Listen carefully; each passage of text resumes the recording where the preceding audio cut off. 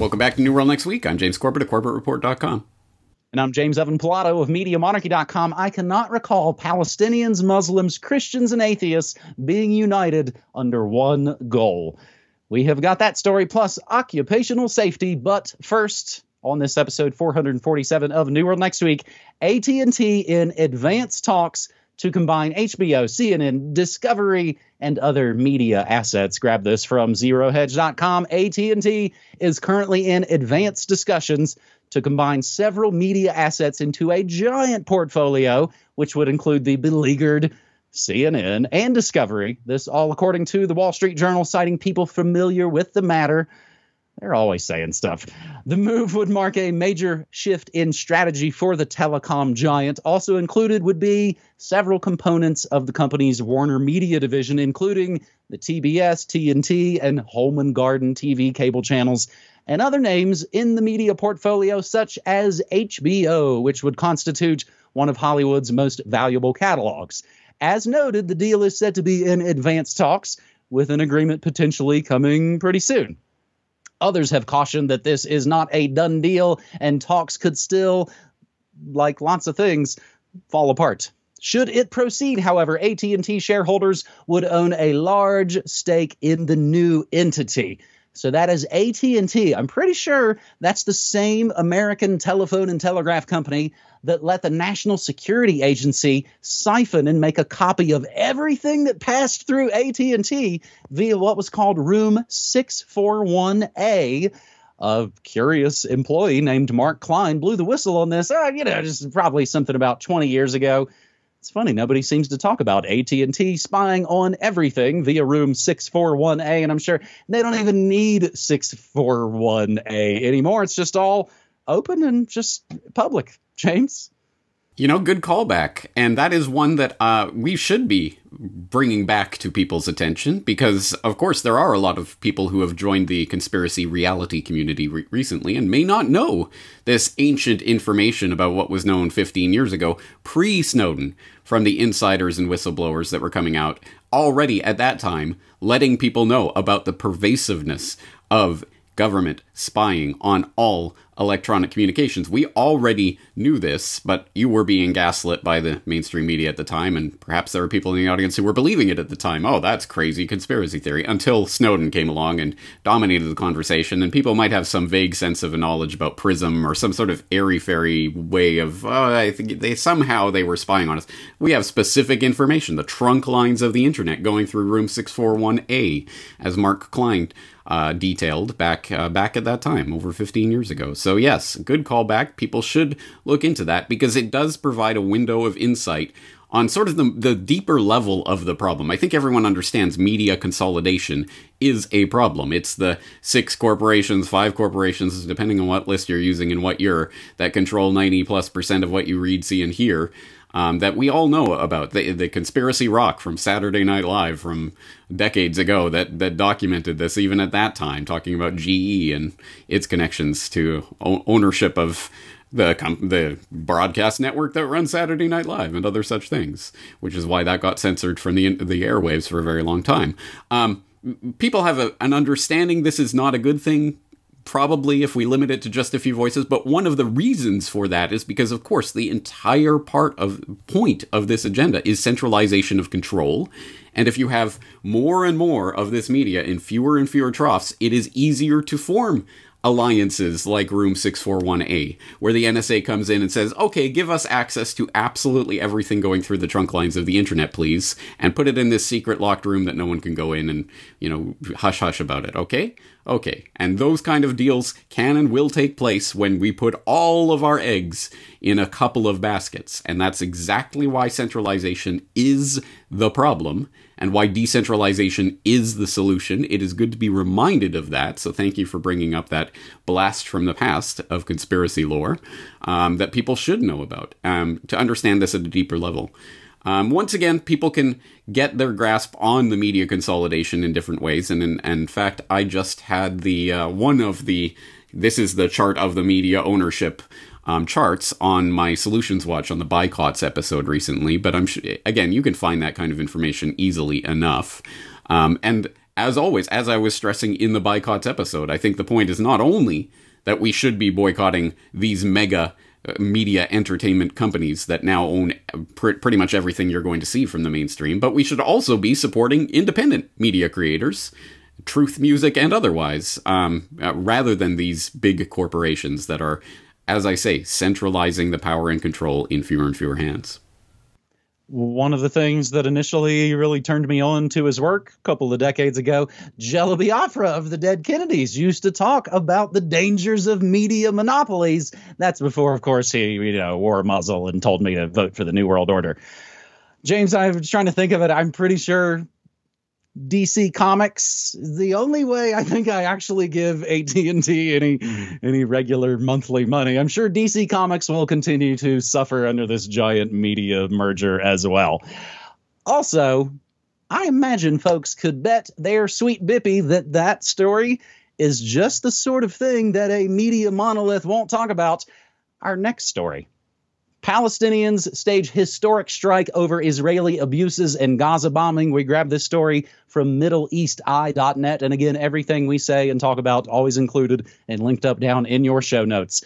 The stone streets of Jerusalem's old city are silent. Shutters with peeling paint are firmly rolled down. In Haifa, Jewish cafes are serving coffee. Beside them, Palestinian-run businesses have their lights turned off. Across Israel, the clanking, sawing, and drilling sounds from construction sites have disappeared. There are no Palestinian laborers manning the scaffolds now. Millions of Palestinians have gone on strike. In Israel, occupied East Jerusalem and the West Bank, Palestinians have downed their tools or stayed away from their desks in just the latest example of pan-Palestinian solidarity following days, now if not weeks, of Israeli crackdowns. And let's not forget, of course, ferocious bombing, murdering civilians in Gaza.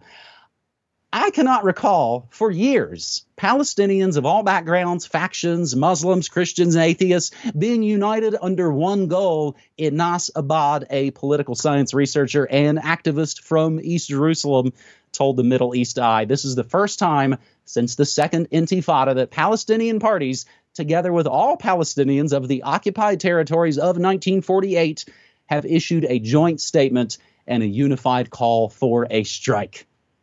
James, I think in the rage world of not only mainstream media, but alternative media as well, remember, they want us to hate people that are pretty much just like us. I think a bunch of it is, man, they want us to hate ourselves. And so much of this ties in, of course, with the scamdemic. They want you to not trust your, genetic intuition or your own experiences in health. They want us to hate ourselves and basically go seek shelter and run for comfort in the collectivist hive Borg instead of doing what we maybe should do and hate the state. Now, of course, that doesn't mean get violent and try to throw down the state, because, of course, that's what the state would love for you to do. They get really sad when we ignore the state and try to build our own decentralized alternatives and, love each other. Right, Brother James? Indeed, that's exactly right. Solidarity, Palestinian solidarity, is the key to this story, and it is something that should not be taken lightly. This is an important step, and if you need more on that, I'll direct you to Philip Weiss's site, Mondo Weiss, which has been doing excellent coverage of this issue. They just had a post up from Yumna Patel reporting from Bethlehem about the strike that's going on there, as well as elsewhere in Israel and, of course, in occupied Palestine, noting that general strikes in Palestine are not a new form of resistance to Israeli oppression. They've been used over the decades to put economic pressure on Israel, as a huge portion of the labor force in Israel relies on Palestinian citizens of Israel, Palestinians in Jerusalem, and day laborers from the West Bank, and have always drawn widespread support from Palestinians living across the region. In recent years, however, while still used frequently as a tool of resistance, strikes have become more localized within separate geographic locations, like in Gaza, the West Bank, etc. What's being marked as historic about Tuesday's strike is the collective participation of Palestinians across all of historic Palestine, particularly the participation of Palestinian citizens of Israel. And once again, to underline the importance of this, again from MondoWeiss.net, the spirit of 1936, in which David Joseph Deutsch points out that this could be an important historic moment that we have not seen the likes of since the Great Revolt of 1936 to 1939. And in that article, he notes the Israelis' greatest strength is their ability to manage the Palestinian people. They've allowed for the sporadic releases of pressure without having it spill over into a full-scale rebellion since the end of the Second Intifada in 2005. Over the past 20 years, the Israelis have allowed the Palestinians to become absorbed in the dreams of a Palestinian state, to become disillusioned, to become divided, and ultimately to become despondent. Currently at a historic low, most young Palestinians have limited hope for a future with genuine autonomy. In this regard, the Israeli ability to manage has thus been too successful. For a people to be properly controlled, there must at least be a carrot to offer. And with the land largely taken, an impotent and corrupt Palestinian Authority, and little hope for a brighter day, Israel has managed itself into a potential revolt. So there is a change that is happening. There is something different about what is happening right now. And that is reflected in what you said to lead into this segment, actually, talking about the media ignoring this story or obviously misreporting it in a number of ways.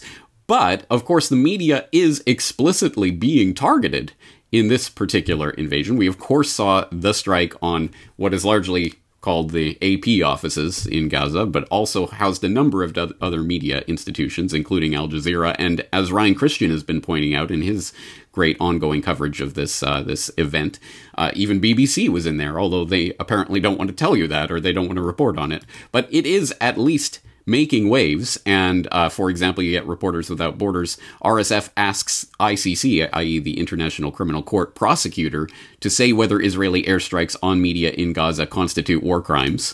So at the very, very least, the media, out of its own self-interest, may take a little bit of interest in what's going on there. And another example of that, even Guardian News is running on their YouTube channel. Journalist reports live from Gaza as neighboring building hit by Israel airstrike. And it shows the reporter reporting as an airstrike happens. And she's, oh, we got to get down now. We're turning towards the building. And you see the smoke rising and everything. And all of the comments are like, this is a real reporter. This is the news we need. Why are we being fed crap about celebrities?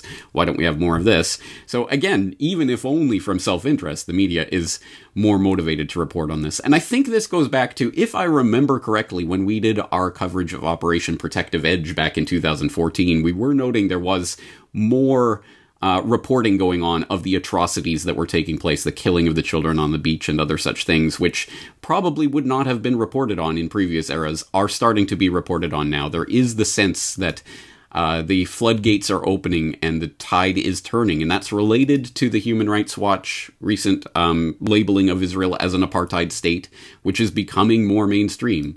Again, mondoweiss.net, taboo on saying apartheid is suddenly over in the U.S. mainstream. And then thanks to AOC, Bush, Oliver, Reed, Velshi, which just gives you a sense, the gates are open. People can now call Israel for what it is, an apartheid state, and can start putting the pressure on it to get that changed. And part of that is this Palestinian solidarity that seems to be coming together right now. The question is, can this be maintained, or will they put the damper back on it? Okay, you've had your revolt. Okay, we're laying back. That, we'll see how that plays out.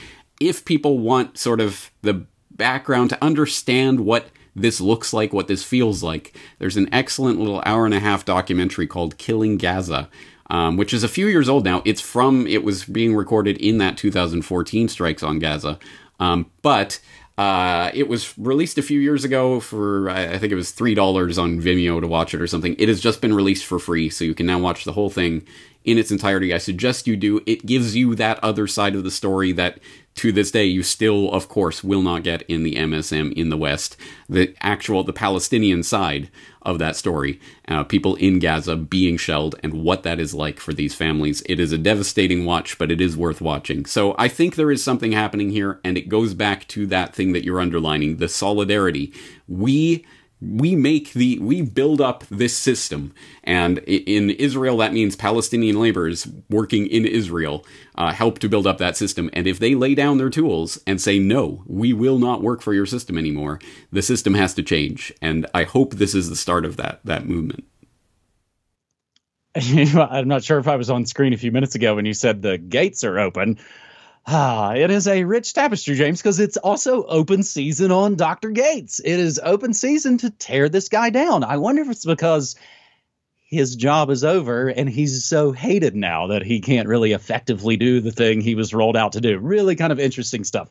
On some maybe more esoteric notes, James, I was talking in the Media Monarchy Kingdom that these attacks basically came exactly around a new moon, which means it's very dark outside. And what do you know? The anniversary of Israel's founding. It seems to really hit oftentimes these, again, just magic kind of esoteric dates. And also the Netanyahu government running into its own electoral troubles and political troubles. Just conveniently, this comes along at that exact moment.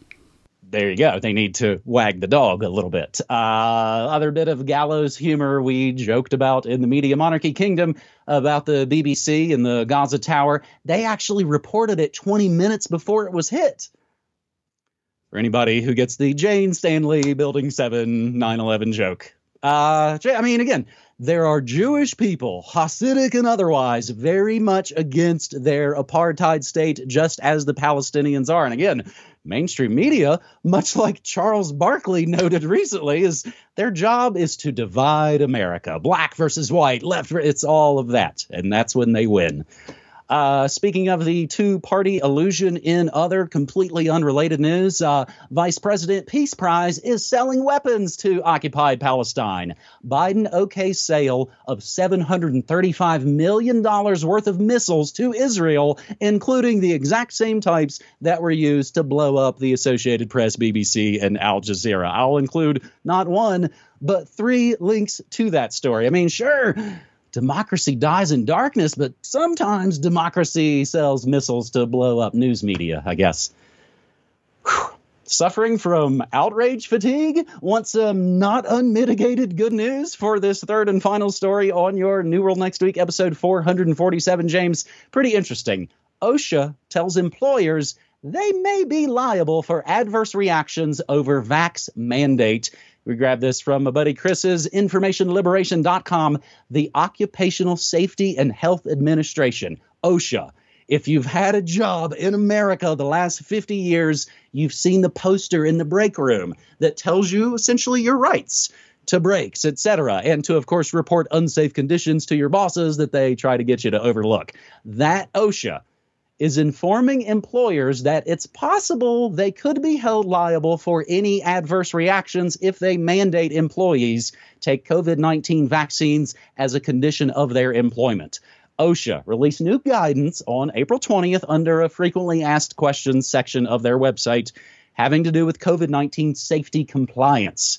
The question asks whether an employer who mandates employees receive these experimental COVID-19 shots is required to record any adverse events as a result of these injections. Such recording requirements of serious work-related injuries and illness may not only leave an employer vulnerable to workers' compensation claims, but such incidents could also impact the employer's safety record. The full question and answer, quote, if I require my employees to take the COVID-19 vaccine as a condition of their employment, are adverse reactions to the vaccine recordable? If you require your employees to be vaccinated as a condition of employment, i.e. for work-related reasons, then any adverse reaction to the COVID-19 vaccine is work-related. The adverse reaction is recordable if it is a new case under 29 CFR 1904-6. and meets one or more of the general recording criteria in 29 CFR 1904.7. OSHA has a disclaimer at the bottom of their frequently asked questions. This is probably the thing that would, of course, get us labeled as fake news, or they'd say the claim is partially true. OSHA has a disclaimer at the bottom of their facts stating that their guidance is not a standard or regulation and it creates no new legal obligations. The recommendations are advisory in nature, informational in content, and are intended to assist employers in providing a safe and healthful workplace. But the notion that employers could require their employees to get experimental shots at all is fairly outrageous. We will include the other links. Employers may be liable for any adverse reaction from mandated coronavirus shots. I've even got a link to a PDF poster from OSHA, Job Safety and Health. It's the law. Meanwhile, the threats, James, I think kind of keep growing along with their desperation. All the things, get donuts and beer and crawfish if you take this experimental shot. World Economic Forum says, get your COVID-19 jab or you could face consequences from your employer. The World Economic Forum tweeted that threat. And then, of course, like most spineless, tyrannical leaders, they, of course, immediately delete that tweet. Get your COVID-19 jab or you could face consequences from your employer. The World Economic Forum tweeted and, of course, deleted after the backlash. Biden issued a similar threat when he stated that, quote, those who are not vaccinated will end up paying the price, end quote. That is also that same Biden that in other news, I love to mention this one, James, it just cracks me up. Biden administration seizes Texas land for border wall construction. Send that Washington Post article to your last friend left. James, been thinking about this a bunch. I really don't know how I can ask you the same thing. How would we be dealing with this if we knew what we knew, but also still lived and worked in the normie world? It's quite possible I would be panicking and thinking, man, I really should have tried to go full time on my passion thing sooner. Let me put it in a dumb media analogy. I was thinking about this recently. Remember the scene in Fight Club where they asked the dude what he wanted to be? The Raymond K. Hessel motivation scene. If we come back and you're not on your way to being a veterinarian, we're going to kill you. I know it's crazy, but that's kind of what COVID is doing to us. Even though COVID might be as fake and imaginary as Tyler Durden, I think this has been what I've kind of been somewhat relieved about, James.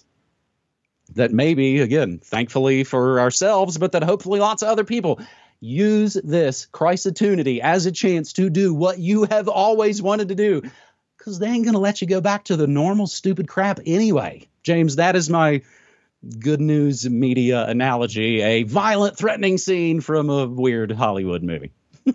It makes sense, and I think that lines up with what a lot of people have observed about the entire past year and the lockdown craziness and all of this. As you get, locked down with your family, and you can't go outside of your little family pod and whatever.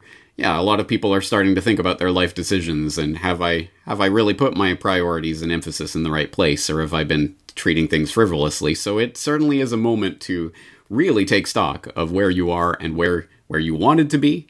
How prepared are you for that? This is at least a good opportunity to prepare for the great reset that's coming. And how prepared are you? And can you survive? And all of this stuff. And yeah, obviously, would have been great if we'd all been answering these kinds of questions a decade ago or 2 decades ago or whatever. But, well, whatever. We're here now, so we better start answering it. On the OSHA story, I mean, isn't that just a reflection of how far we have entered into clown world? That the obvious, the self-evident idea that, yes, if your employer mandates a medical intervention, your employer is responsible for the adverse events that happen as a result of that medical intervention. The fact that OSHA would not exactly come out and say that, but more or less say, yeah, you might be responsible for that. The fact that they would even do that and that would be newsworthy, I mean, that's a sign we're in clown world. Of course, if an employer is mandating a medical intervention on its employees, you are responsible for what happens as a result of that experimental medical intervention. Right? Yes, of course. Unfortunately, as you say, with the disclaimer and the asterisk there on the FAQ, they have a big out that they can drive a Mack truck through, and we'll see. We'll see if and when any employer actually gets successfully sued for that. But I hope it does. I hope this happens, and I hope people push this, because absolutely, an employer who is putting people's jobs on the line and saying, you take this or you are out the door, that means you are responsible for the health of that employee. And I hope the CEOs out there know exactly what kind of legal predicament they are putting themselves in, let alone, tinkering with the health of the population. I mean, that's secondary. It's an economic thing, right? Well, at any rate, if we hit them in the pocketbook, that might be one way to derail this agenda. Maybe that's why they're all selling all their stock and heading out to their bunkers in places. James, in closing, I will remind folks we've been using My American Post Office box for folks who want to support Corbett or monarchy and don't do the digital money, PayPal sort of thing, my post office box, you can find all that information again down in the show notes. Just want to kind of remind folks, at this point, it needs to be in U.S. dollars only, as I am in America. Also, please include an email if you expect us to email you. And also, basically, an annual subscription membership to Media Monarchy or Corbett Report at the very lowest level of $1 a month would indeed be at least $12. Also, the other thing, James, I've got them all prepped behind me. Please be patient, as we didn't really have a plan before actually announcing this thing for the P.O. Box last August. So here's just an example of how much mail I've been dealing with since last August. I mean, people are sending 10-sided die for role-playing games. And, of course, also some Desert Storm cards that I'm very excited to get into. Oh, wait, that's not all. I have a second giant box of media where people have written books. People have written things about the red pill solution. Those are the things that aren't the financial support that the Corbett and Monarchy kingdoms like. I, of course, love media, but that's a little bit what's piling things up. So, again, we super appreciate it. It's been an amazing new avenue to get all kinds of folks who, again, never could have been supporters of New World Next Week. And they joke sometimes in the letters, thanks for doing this for the old people, for the Luddites. It's fantastic. I love it. But, again, just sort of throwing out the call for maybe, a little clarity. Make sure you write your email in a legible fashion so I don't misspell it when I send it over to James splitting the money. But, of course, in conclusion, I do stream news, music, memes, and more Monday through Friday, 9 to 5 Mountain Time at MediaMonarchy.com. I am also the exclusive first-run source for your New World Next Week audio. Before the video goes up anywhere, I play the audio on Thursday mornings immediately following my morning Monarchy news talk show. James, I think that's all my business.